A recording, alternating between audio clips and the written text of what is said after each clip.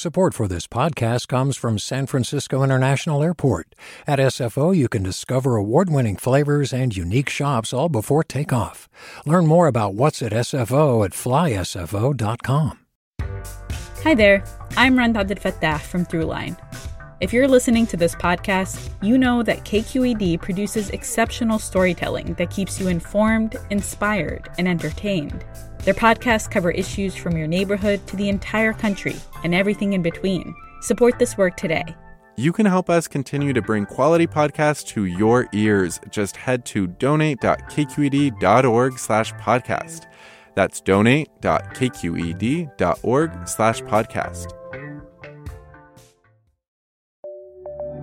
From KQED.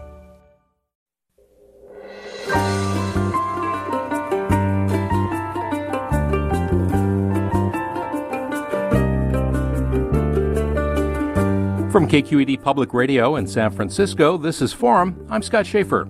Coming up, troubling new data on mutations of the coronavirus. With the South African and UK variants now present in the Bay Area, a new study identifies a number of new variants that seem to have originated in the United States.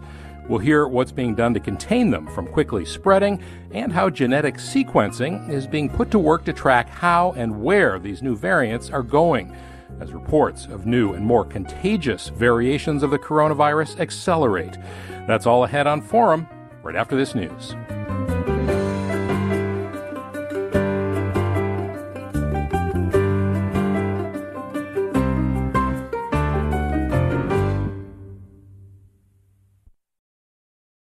From KQED Public Radio in San Francisco, I'm Scott Schaefer. And before we get too far, let's not ignore the obvious. Beginning today, you're not going to be hearing Michael Krasny in this host chair. And with Michael's retirement, we know we have big shoes to fill, but we're pretty sure we think we can do it. And you might have heard already that Mina Kim has been named permanent host of the statewide 10 a.m. hour. And for the next several months, you're going to hear lots of different KQED voices here in the 9 o'clock hour, including me this week and next. And eventually, we'll have a permanent new host for the 9 o'clock hour. But for now, we hope to bring you lots of different voices and perspectives. And we look forward to hearing from you as well about what you want out of Forum going forward. And with that, let's move on to our subject for the hour. It's an update on the COVID-19 pandemic. In particular, Santa Clara and Alameda were the first counties in California to report finding the coronavirus variant from South Africa. And a new study published just yesterday says scientists continue to find new variants of the virus that seem to have started right here in the U.S.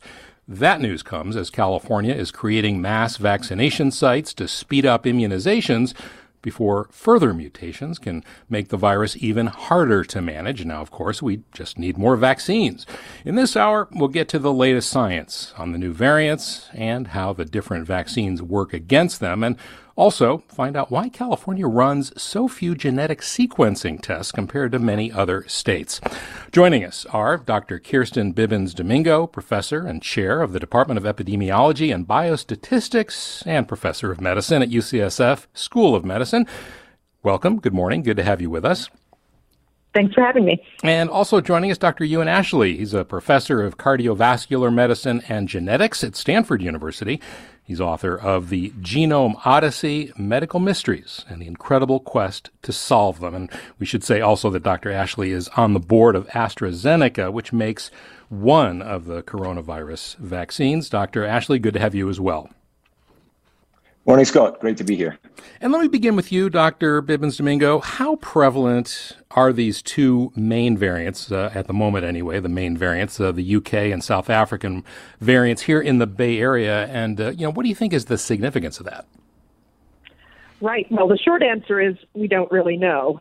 The reality is that variants are to be expected with the type of virus that's circulating the coronavirus. We don't do enough sequencing to really understand the prevalence of these variants.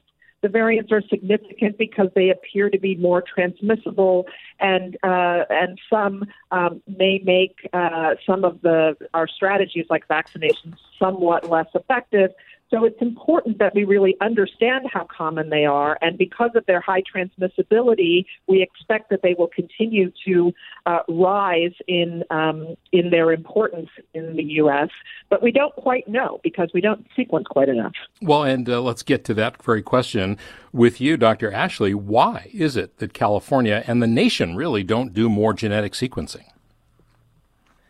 Well, I think it comes down to leadership at the end of the day. We've had the technology to do sequencing of humans and of viruses for a long time. And I think recognizing that variants were inevitable, we really needed to get ahead of this. Fortunately, we're picking up speed and a number of Bay Area sequencing labs have started to work closely together. We at Stanford and at the Chan Zuckerberg Biohub and at UCSF have been working closely together since the beginning of the pandemic to try to understand the different variants that we have. But this hasn't been a California statewide mandate or a statewide effort until now. But we're picking up speed, and hopefully we should soon be able to have a better handle on this. But to give you an idea, we're really quite far behind. Most places would suggest that perhaps we should sequence around 5% of the cases in order to really get a good handle on what new variants are arising. We're currently at around 0.3%, so quite far behind and quite a way to catch up. But fortunately, with people working together, and when you say we're starting to move in that direction. When you say we, do you mean California or the nation? The nation, unfortunately, is reflective of California. There aren't really statewide and nationwide too much variation compared to some other countries like the UK, where they've been a bit further ahead with this particular aspect. Across the nation in the US, we get in some places, Washington State, for example, above 2%, but nowhere really hitting the 5% mark that we really feel that we would need to follow these variants in the way that we would like. And so, Dr. Bibbins-Domingo, the two cases of the South African variant that we did find in the Bay Area, was that just luck that they were discovered? Well, in not quite luck, except acknowledging how little sequencing that we're doing. Once a variant is known, there are ways to start to look for that variant. I think that the challenge without doing more sequencing is that we need to find the variants that we know. We also need to find those ones that might continue to emerge. And both of those are important strategies for really understanding the nature of the virus that's being transmitted at any given time and using that to guide our public health responses. And I think that's the key point here. Yeah, and how are the responses different for the variants, if at all? Right. So in some ways, the responses are exactly the same. The ones that we have right now suggest that the biggest concern is the higher transmissibility. But the way to combat that is to double down on the measures that we know: masking, distancing, increased ventilation, those types of strategies, and can hopefully keep our transmission rates under control.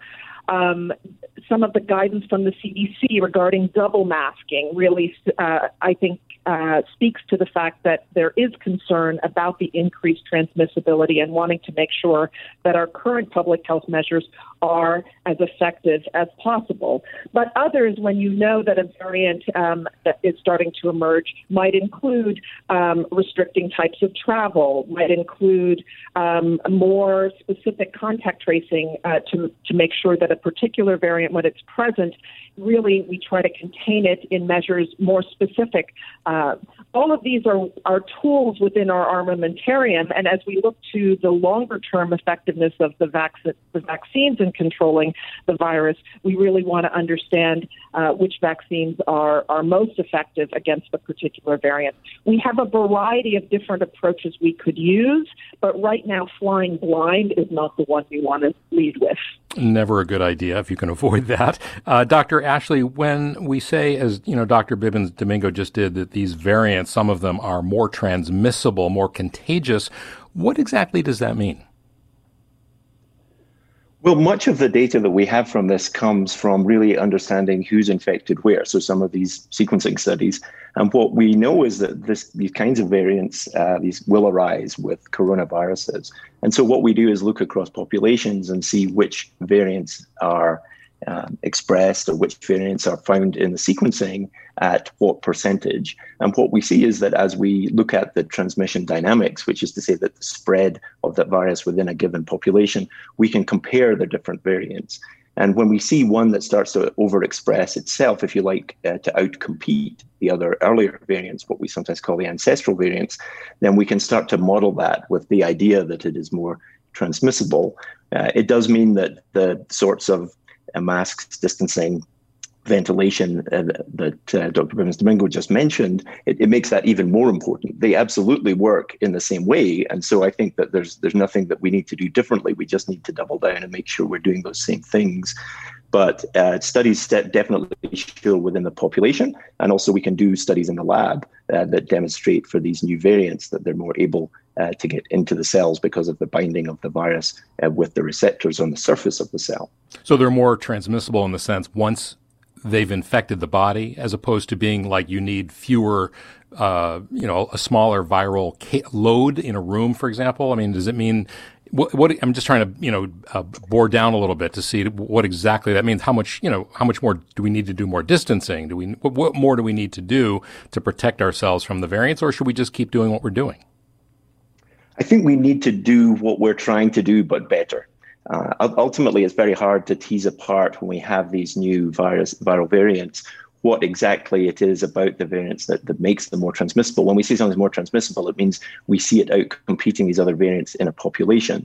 If we go into the lab, then we can see that perhaps the change in the spike protein of the virus makes it easier to enter cells, and that might be what's partly being reflected. But the very good news is if we do everything that we know, remember at the beginning of the pandemic, we really didn't know a lot about the aerosolization, for example, the airborne nature of the virus.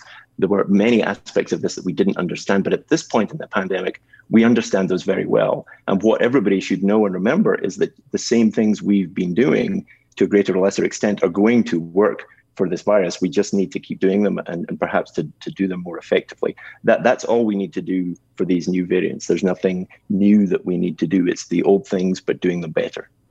And Dr. Bivens-Domingo, yeah, please go ahead. One of the signs of that is looking at the remarkable rise in cases in South Africa, and then now we're seeing a remarkable fall in cases. And really, that speaks to that is a variant. Obviously, the variant that's circulating in South Africa is one that we are all very concerned about. But the cases have come down to a large extent because of the very things that we know work: the masking, the distancing, the ventilation, the general hygiene, and those types of things. But it is important that we know and understand the viral dynamics throughout the pandemic. We, in a very short period of time of this 1 year of the pandemic, have learned so much about viral transmission and the specific ways in which this particular coronavirus really wreaks havoc in the body. And we've learned so much more about the types of strategies we need to do to combat it.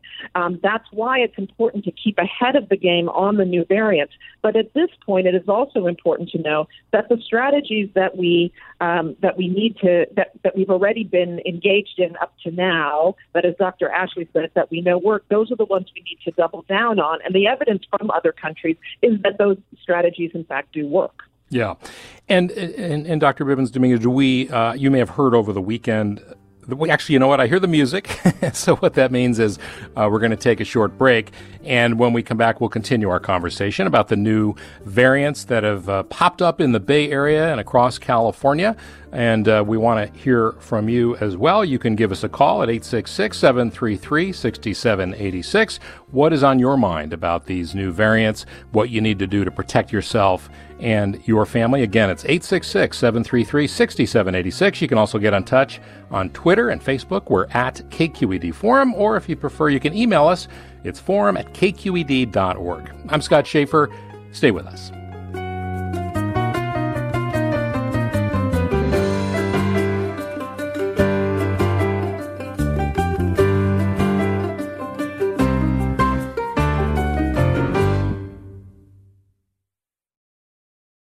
Support for Forum comes from San Francisco Opera. Set 10 years after a school shooting, the critically acclaimed opera Innocence takes us into a complex emotional journey where our understanding of innocence and guilt is constantly upended.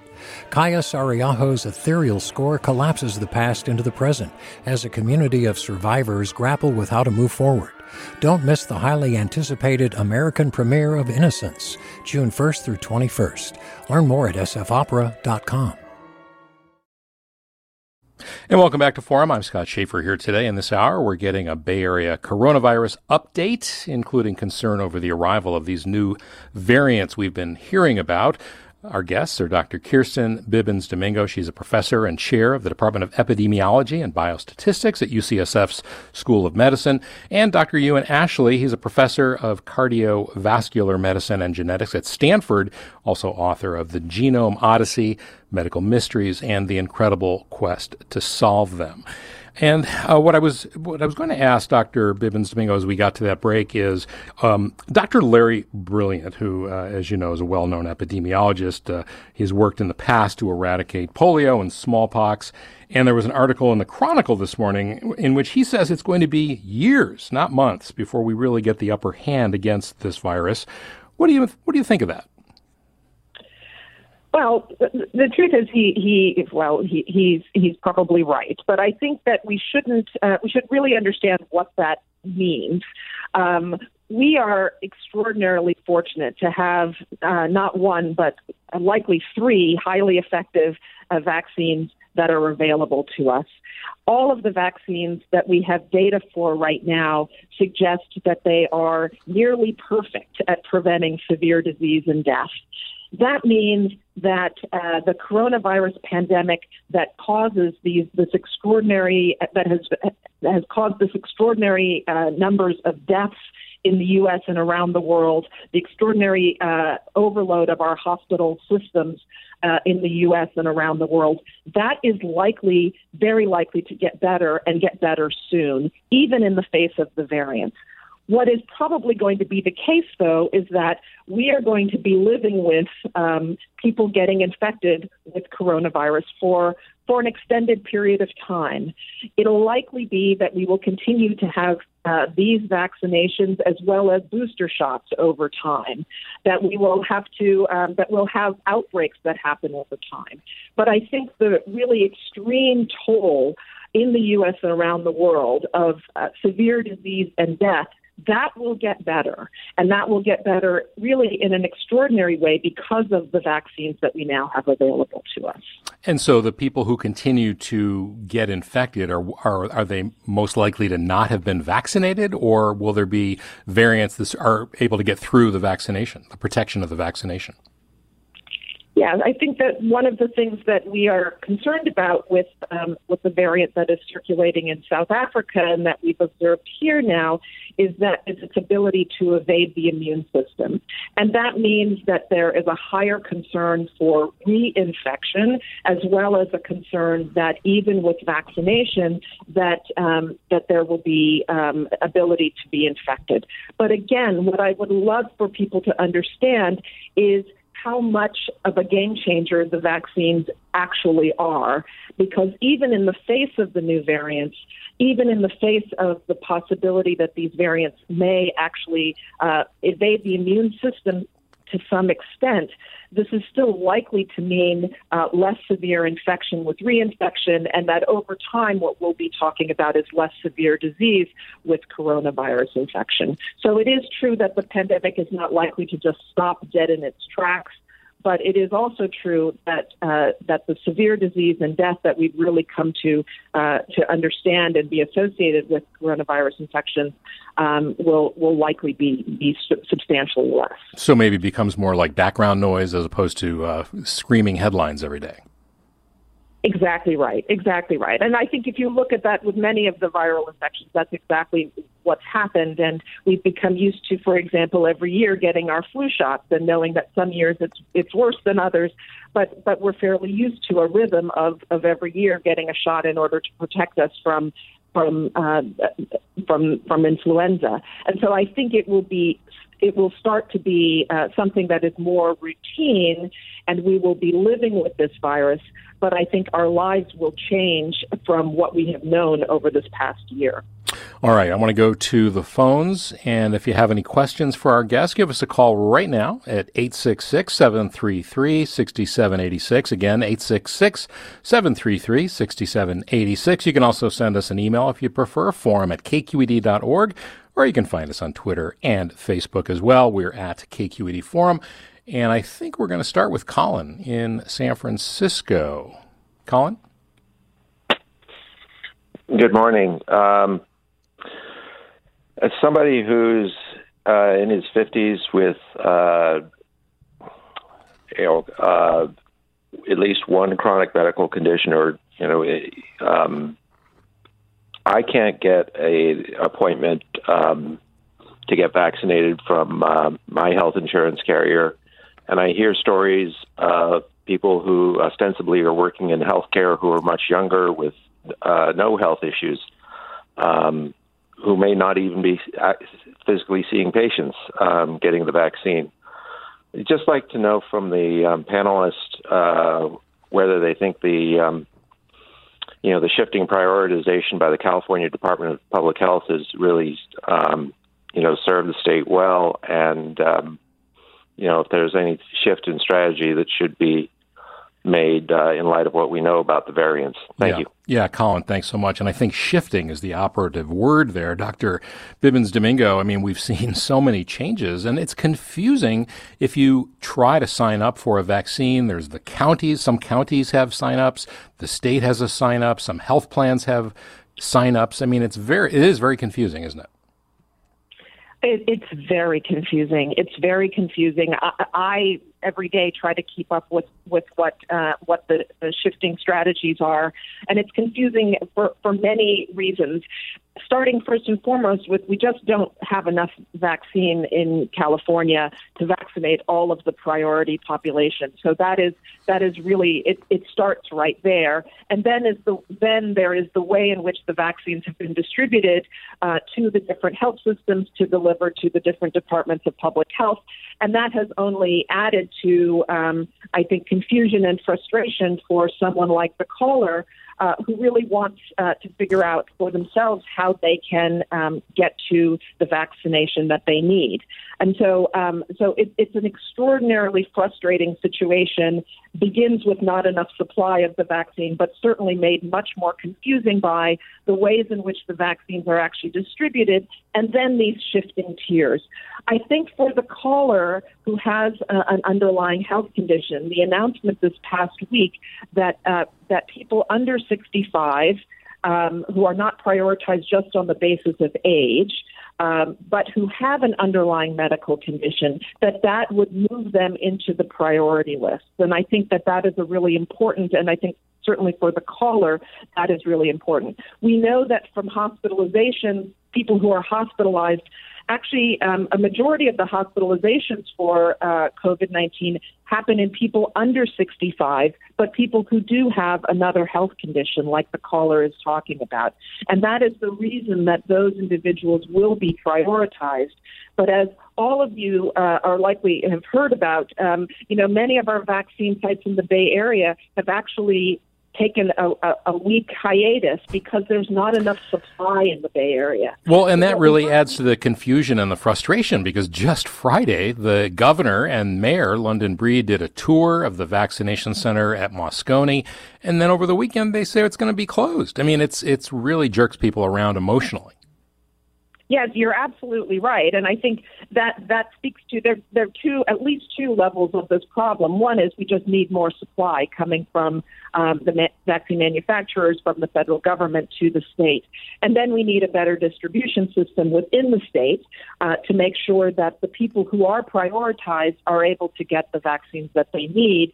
And we need a better communication system. I think, ironically, we opened up these mass vaccination sites because we were particularly inefficient in California. We were concerned about that. We were at the bottom of the list, and we wanted to get vaccines to people more quickly. The problem with the big vaccination sites is when the supply runs out, then you have to close the big vaccination sites. You really need a steady and reliable supply chain of vaccines in order to make those large vaccination sites really address the problem that you're trying to address. And unfortunately, what we've seen is that we don't just quite have the supply yet. Yeah. All right. Let's go next to San Francisco. And George, welcome. How's it going? I'm wondering about the distinction between naturally induced antibodies and vaccine-induced antibodies, because you hear a lot about the efficacy of the vaccine-induced antibodies and the variants, and how new vaccines are being updated to do those. But I'm wondering about how effective it is for the naturally induced antibodies for people who have just had the disease. Yeah, Dr. Ashley? Yeah, it's a great question. And I think that it's an important distinction to make because obviously the pandemic's been going on some time and many people have now been infected with this so-called ancestral variant. And meanwhile, these new variants are coming along. What the vaccines do, of course, is express in various ways, either as the protein itself or using the genetic code of the virus, the major protein through which the virus enters cells, the spike protein that you might have heard of. So first thing is that the good news is that regardless of whether you are vaccinated or you've had the infection yourself, your immune system will respond essentially with an army of antibodies and by spooling up an army of these killer cells called T cells that have memory. And so they will remember what you've been infected with or what you've been vaccinated with, and they'll after the initial assault, if you like, they will step back and hold on to themselves in the body and be ready for the next time. So it's in essence a very complicated question. There was a very nice study just out last week that showed for people who've had a previous infection with the kind of original variant of the virus, if you like, and then received either the Pfizer or the Moderna vaccine, then their antibody levels actually rose up even beyond those who'd had 2 doses of the vaccine. And in fact, one study specifically showed that against this B1351, the so-called South African variant, in fact, they had significant antibody responses against that would suggest they'd be protected. So at the end of the day, I think we shouldn't count out our immune systems. They're incredibly diverse in their ability to respond. They have this memory that will continue, whether you've had vaccination or early infection, and they'll be ready to respond to new variants, as will our vaccine manufacturers. As Kirsten just mentioned, all the major manufacturers are now working on booster shots that will specifically take account of these new variants. And I think that the supply concern will become less of a concern, thankfully, through the course of March, and certainly by April. I think most estimates would suggest we'll have enough vaccines for everyone. And fair to say that as these additional vaccines come on board, like the Johnson & Johnson one, maybe AstraZeneca as well, that you shouldn't try to game it out. Just take the one that's offered to you, even if you, for some reason, think you want the other one? Yeah, and this is the question I get asked pretty much every day in my clinical life by patients, which vaccine should I take? And I answer the same thing every time. The answer is the first one that you're offered. As Kirsten mentioned a moment ago, they've been a spectacular success. I mean, there's been many low points, of course, in the pandemic for many, many families across this nation and others. But one of the high points has been the absolutely spectacular efficacy of these vaccines, essentially 100% effective against severe disease and hospitalization, which is really what has brought down the nations and brought down the healthcare systems, is the severe disease, the hospitalization. And if these vaccines are capable of turning this into a common cold, essentially, or certainly mild cold illness, then that by itself is a major, major change that will allow us all to move on with our lives. All right, George, thanks very much for that good question. And let's go now up to Lake County. Shannon, you're next. Yes, good morning. Good morning. I'm 80 years old, and my daughter is 45 years old. On the same day, we both got inoculated, wonder of wonders, with the Moderna vaccine. She got sick as a dog. She was out for a day and a half. I I feel no results. My question is, does the intensity or severity of the human body's response bear any relationship to how effective the vaccine is likely to be? Good question, Dr. Bibbins Domingo. And there's a lot of variation, isn't there, among, each person has a different response. Yeah, that's exactly right. That's such a great question, and I think your experience of yours and your daughter's mirrors what was observed in many of the trials. That we saw more people who had reactions after the vaccine, after vaccination, were in the younger groups. And these are things that, like you're suggesting, usually pain in the arm, fevers, chills, body aches, but very time limited. But many people do have them for that report that they are out for a day or 2 days. And the idea here is probably that it is the immune system working the way we want the vaccine to work, and that younger people actually have a more robust immune system, and that is why they unfortunately are more likely to have some of these side effects that happen for the day or day and a half after the vaccination. So not to worry then. Not to worry, but I also wouldn't worry that the vaccine is not effective in the caller. I think that what has also been remarkable in these studies is the inclusion of older people in these trials and the evidence that these vaccines are actually working in older adults also. So I think it is true that the side effects most likely reflect the immune system's response to the vaccination as you'd like it to be, but the absence of that response doesn't mean that the vaccine is not working. Shannon, does that respond to your concern? Thank you so much. Goodbye. All right. Good luck to you and to your daughter. Let's read some comments now. Todd writes, are the existing PCR or antigen COVID-19 tests able to catch variants, or is there a risk the known test could be missing unknown variants? And correct me if I'm wrong, Dr. Ashley, but I don't think those really are intended to catch the the version, the variant. It's just whether or not you've been infected, right? Well, it depends on the type of test that's being performed. The PCR test is a very specific test where you use essentially knowledge of the sequence of the virus in order to amplify up little sections of it and then read those out. And obviously, the little parts that you use to amplify those up, if they were to fall in one of the areas in which there's a variant, then there could potentially be a challenge with that. But in fact, for most of the tests and most of the, we call them primers, those little pieces that are used to amplify up, they're away from these areas. And certainly knowledge of the new variants would mean that they could very rapidly be adapted if that were necessary. The other tests that we've heard about, the more rapid tests, are based on proteins. So they call them antigen tests. And for those, it's a similar thing. But this time relating to the three-dimensional structure of the protein, it would have to change really quite significantly to escape detection with those devices. But for each individual one and for each individual variant, it would be safest to be testing that. But believe me, the teams who are working on those technologies are on top of that. And Dr. Ashley, we're coming up on a break, but I've been reading that all the variants seem to have the mutation on the same part of the virus genome. What's the significance of that? Well, essentially, the variants that we see are the ones that survive. So if we were to sequence literally every single person infected, we would catch all sorts of other variants that have not, if you like, out-selected themselves in order to survive. But the critical ones are those that are likely to escape. And one of the reasons it's so important to get to those patients, for example, who are immunocompromised and get those patients vaccinated as early as possible is that the virus can mutate within individuals who don't have as robust immune systems as others. Also, to protect them and to protect everyone else would be really important. Okay, we need to take a break, and we're going to continue this conversation with our guests about the variants and just a general update on the COVID-19 pandemic. Give us a call now. It's 866-733-6786.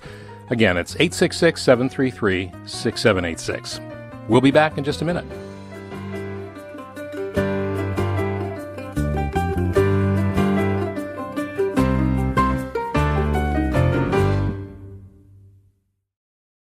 We've all got those parts of our house where the internet just won't go. Well, if you had wall-to-wall Wi-Fi from Xfinity, you could worry less about dead spots. Because with wall-to-wall Wi-Fi from Xfinity, you get fast speeds, reliable connection in every room, and power for all of your devices, even when everyone's online. That's wall-to-wall Wi-Fi only with Xfinity. Restrictions apply, not available in all areas. Actual speeds vary. And welcome back to Forum. Scott Schaefer here today, and my guests are Dr. Kirsten Bibbins-Domingo from UCSF School of Medicine and Dr. Ewan Ashley, Professor of Cardiovascular Medicine and Genetics at Stanford. And let's go right to the phones. And Justin in San Francisco, you're next. Hey there. Thank you so much for having this conversation. I know that information is so important right now for people. I'm a 35-year-old educator here in San Francisco. I'm unable to work right now because of an underlying health condition. And my question is around access to the vaccine. I'm in the Tier 1B, waiting to get a vaccine and for that bureaucratic process in SF to work out. In the meantime, a lot of my friends and peers have been posting on social media, got my first dose, Yeah, it seems like we may have lost Justin, but Dr. Bibbins-Domingo, what are your thoughts about that? You know, people kind of, everyone uses social media now to kind of, brag. It's usually a sort of a highlights reel of people's lives. What should folks do, to sort of block that out and just stay focused on getting the vaccine when it's your turn? Right. I think this is your caller and several of your callers are speaking to the real frustration that people are feeling right now. And I think that, again, we need more vaccines. That's the fundamental problem, and it is likely that we're going to get them soon. But then you also have this, because of the way that the vaccines that we do have been distributed to different health systems and to different counties, there is a real perception that, wow, in another county, I would have been able to be vaccinated, but I'm not because I'm in this county. Or if I were in a different system, I would be able to, but I'm not, even though I fall into a group that currently is eligible for the vaccine. And I think that is adding to the frustration. I think we need to get to be able to communicate to Californians better, to people in the Bay Area better. That is essential to this process. I think we need to have much more streamlined ways of understanding how we can access vaccines, when it is when we will be eligible, and how one makes appointments in order to do that. And my hope is that we not just improve supply, but also improve the way in which we communicate and really make the vaccines accessible to the public. So much of vaccines is really about the trust that the public has in the distribution system, in the priorities, and I think that we all understand that we can wait in line. We understand that when supplies are limited, we can't all rush to be vaccinated at exactly the same time. But I think the frustration is made worse when the communication is not clear, when the process is not clear. And I think that is what you're hearing right now among many Californians. And that's what I hope we'll be able to see some improvements in over time. Yeah, actually, all things considered, people have been fairly well behaved and patient, I'd have to say. Let's go to Don's comment here. He writes, can the guests discuss what's happening in the field of treatment of the virus once a person might get it? And I'll put that question to you, Dr. Ashley, as well as how might genetic sequencing be put to work in developing treatments? Well, great question again. And I think this is another success story within the pandemic, because really in an earth-shattering speed, trials have been put together of new medications that can potentially help the virus. And so we're in a much better spot than we were before. People have probably heard of dexamethasone, a steroid treatment that was shown in a large randomized trial in the UK to save lives in this condition. Just recently, in the last week, there's another immune medication called tocilizumab that has also been shown both in combination with dexamethasone to have that benefit. You might have heard of antibody treatment that we now know if we give it early enough, that can have very specific and significant improvement, up to 70% reduced hospitalization and death in one study, and even now blood thinners that you may have heard about. So we now have really a significant armamentarium against the virus if you were unlucky enough to be one of those people to be extremely sick. Remember that most people still don't get too many symptoms at all. They're either maybe 40% are asymptomatic, maybe 40% have mild symptoms. So we're still talking about a small number of people. But remember also that a small percentage of a very large number is still quite a large number. And that's why we've had these challenges with the healthcare systems being overloaded. The good news is, though, that we have these therapies that we didn't have before. And the other part of the question, of course, is genome sequencing. And I think we haven't understood very well since the beginning of the pandemic why some people are greatly affected and other people have no symptoms at all. And we have started to move along with that, thankfully, because of our understanding and knowledge of the human genome and also the human immune system. We're starting to get a much better idea of who might be likely to have very significant symptoms and be potentially at risk for hospitalization and who might not. And that's because of really large numbers of scientists across both this nation and internationally coming together to share the data.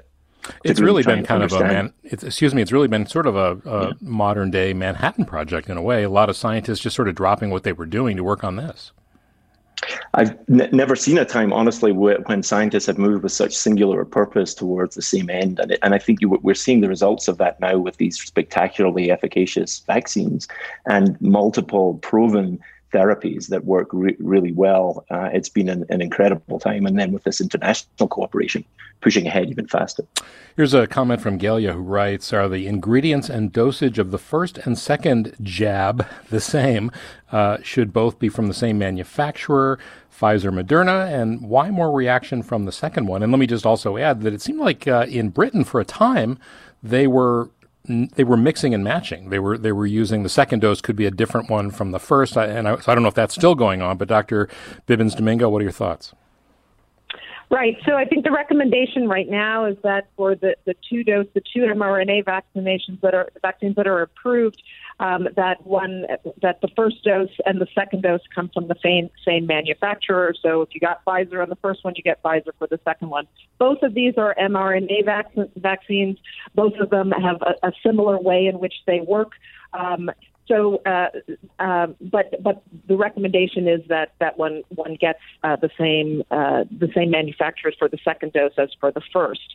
I think that there has been a lot of interest in thinking through strategies to make our rollout more efficient, and the efficiency and the various efficiency arguments have really come in the flavor of, could we delay the second dose even longer? Because it turns out the first dose seems to work pretty well. Do we really need to have the second dose be from the same manufacturer? If we have more of the other manufacturer's dose available, could that help with efficiencies? And I think what you see in the UK, for example, is a lot of trying to improve efficiencies by making these small tweaks in the protocols based on some of the evidence that's emerging. In the U.S., I think we've taken to we want to keep the same manufacturers. We also there's some flexibility in the timing of the second dose, but really the recommendation is to keep to the second dose at least within the 6 weeks of the first dose, and I think that is really just grounded in trying to adhere most closely to the way the trials actually played themselves out. I do think over time you'll see a little bit more variation in all of this, recognizing that we don't think that these are going to be the vaccines for the rest of your life, and most likely they're going to need to be boosted, and you'll start to see a little bit more variation. But that's because we want the data to come in, and I think that's what we want to emphasize here. Throughout the pandemic, we have to emphasize leading with what we know, what the science tells us now, and understanding that we're always accumulating more evidence, and that tells us how we can adjust over time. And Dr. Ashley, we haven't talked much about AstraZeneca, that vaccine. You were on the board of AstraZeneca, and it seemed like there were some irregularities or inconsistencies with the dosing in those trials that have delayed it being approved here in the U.S. What can you tell us about that? Yeah, well, just to say, first of all, that I speak from a personal perspective, not representing the official spokesperson of AstraZeneca. But yes, indeed, the study and the vaccine that AstraZeneca has been distributing came first of all from Oxford University, and so many of the studies have been run, of course, by the Oxford University team. And what they've been doing is putting together a number of smaller studies, whereas what you've seen with Pfizer and Moderna is the FDA suggested doing one very large study. And I think that has led to some of the what might be regarded as confusing messages. I think in particular, there are several groups that have been looked at. In particular, the most recent data from the South Africa variant was published last week, and I think that led to a lot of concern because that particular study showed a small benefit for that vaccine. But in fact, I think what the most important thing to remember about that study is that it really the confidence intervals, this is to say, how confident can we be of that result, were extremely wide. So there were 42 events, and there were 23 in the group that got the placebo and 19 in the group that got the vaccine. But in reality, this is a little bit like when the election results come in and you sort of look a bit early. It's not really very clear at the beginning what's going to win out in the end.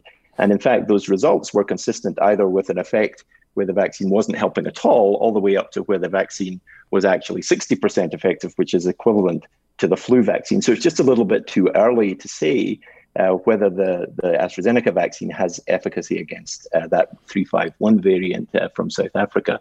The last thing to say just about that is that particular study was done in South Africa with young people who only got mild disease. So we don't have any evidence yet from that study in terms of how the vaccine is effective against severe disease. But the FDA trial in the US will be reporting out just over the next few weeks. So there'll be a lot more data coming soon. And all of that reflects really how quickly all this is going. I mean, ordinarily you would have more thorough and longer times for these trials, wouldn't you? You would. I mean, it's a spectacular feat, really, to get from the point of essentially sequencing the virus, which happened very early on. The first cases, of course, were in December. The virus was sequenced on January the 10th of last year. And by a week later, there was essentially a vaccine that was designed by the NIH in collaboration with Moderna. And those trials had begun 2 months later. I mean, this is just incredible. And then 6 months after that, those trials were finished, 70,000 participants enrolled. So all the steps that would normally be done were done. This is a worry some of our patients have, that maybe it happened a little too fast. But it did happen fast, but it's because all the paperwork was done rapidly. There were no gaps between. It was really done as fast as was physically possible. So it was done really with the utmost care and attention. And those were really state-of-the-art trials showing really unprecedented results. I think we'd all have hoped that if we could get 60, 70% like a flu vaccine effectiveness against any symptomatic disease, we'd be happy. And yet we were finding these numbers in the high 90% for any symptomatic disease and 100% for severe disease and hospitalization. Just spectacular results. Yeah, really extraordinary. All right, let's go back to the phones. And Dan in Greenbrae, you've been very patiently waiting. Welcome. Hi, thanks. So I think the optimism about what things might be like a few years down the road, I'd like to hear a little more detail on that, because we've got several things going on. The comment that we just get used to getting a vaccine, every year, something like that. Well, the thing is that the number of people who actually get the flu vaccine is really proportionally low. And yeah, we have a lot of flu illnesses, but the illness that you actually get from the flu is not nearly as bad as what it can be for COVID. What makes COVID so interesting is, as you point out, such a large percentage of people don't show any symptoms at all. So when you get a large population, like 20, 30% of the population that never gets vaccinated because they don't seem to care, well, now they're starting to infect everybody else. So I don't think it's going to be that simple, and I think that this is going to affect policies. Yeah. Well, let me put that to Dr. Bibbins-Domingo. I mean, if vaccines or booster shots, as we're describing here, are become the norm, I mean, do we need to start thinking about educating people differently so that they do get in line sooner or more regularly than most people do now for the flu shot? Right. I think the caller is bringing up a really important point. We've spent time talking about viral dynamics, but a lot of this is about human behavior and population dynamics, right?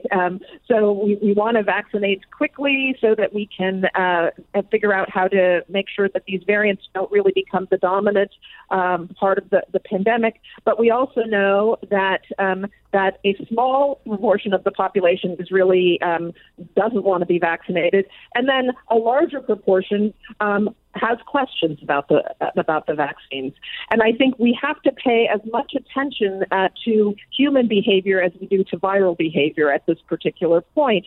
And I think of this not just on how we communicate about the safety and the efficacy of the vaccination, but also how we reduce barriers for people who do want to get them. I think we have spent a lot of time talking about people being hesitant, but not enough time talking about the things that your callers have talked about, which is really the access barriers right now to vaccines, and how that is might be sort of playing into also some of the hesitancy. And then I think there are the equity issues also. Let's just acknowledge the fact that the virus is not circulating equally in all communities. It's circulating in some communities have been really disproportionately affected with hospitalizations and death.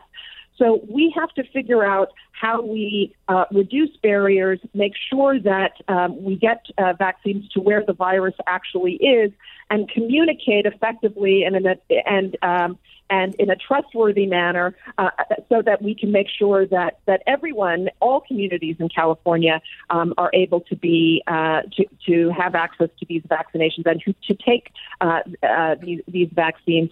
That is, in fact, a big part of the key to returning to some semblance of the way our lives were before the pandemic. So it's going to require action on all of these fronts. Yeah. Dan, thanks very much for that question. A lot of comments from listeners, including Richard, who writes, how should a vaccinated person conduct themselves? I assume that means with regard to the virus. Dr. Ashley? Well, of course, this is a little bit of a challenge right now in the sense that we're looking to vaccines to break us free, to give us our lives back. And we will get there. I think everyone needs to remember that we just need to get the numbers down in the community in order to be able to return to prior behaviors. One of the challenges is this question that you might have heard, that while the vaccine can protect you from severe disease and protect you even from mild disease, you may be asymptomatic, it's still possible that you could transmit the virus to others. So the key is being careful in who you're around. If you are spending time with other people who are not yet vaccinated and in high-risk groups, it's not impossible you could pass the virus on to them. So I think, especially for something as simple as masking, I think we're all consistently suggesting that those who are vaccinated continue with that for some time until we get community transmission down. But of course, we do look with hope to the future when we get the numbers of vaccinated people high enough that we really start to get the numbers really far down and can start to get our lives back. Yeah, of course, we're all looking forward to that day. And we're getting short on time, but let me just ask you, Dr. Bibbins-Domingo, quickly, as an incentive to be careful with all this, there are some long-term complications, are there not, with getting the virus? Even if you recover, I mean, there are lingering impacts. Yeah, I think that's exactly right. So we've talked a lot about severe disease and death. But I think what is also emerging, and we're learning more about every day, is how many people really have long-term sequelae to their coronavirus infection. And it is one of those things that I really want people to understand as they think about and question whether the vaccine is for them. Yeah. It is really important to understand that the consequences of coronavirus infection include many things, including the long-term. Afraid we have to leave it there. Thank you so much, Dr. Kirsten Bibbins-Domingo from UCSF School of Medicine, and Dr. Ewan Ashley, Professor of Cardiovascular Medicine and Genetics at Stanford University. Thank you both, and thanks to our listeners. So many questions. Sorry we didn't get to them all, but thank you so much for being engaged. Scott Schaefer, I'll be back tomorrow. Thanks for listening.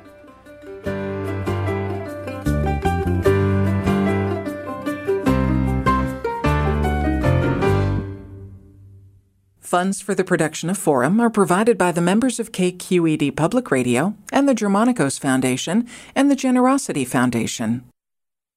Support for Forum comes from San Francisco Opera. Set 10 years after a school shooting, the critically acclaimed opera Innocence takes us into a complex emotional journey where our understanding of innocence and guilt is constantly upended. Kaya Sariaho's ethereal score collapses the past into the present as a community of survivors grapple with how to move forward. Don't miss the highly anticipated American premiere of Innocence, June 1st through 21st.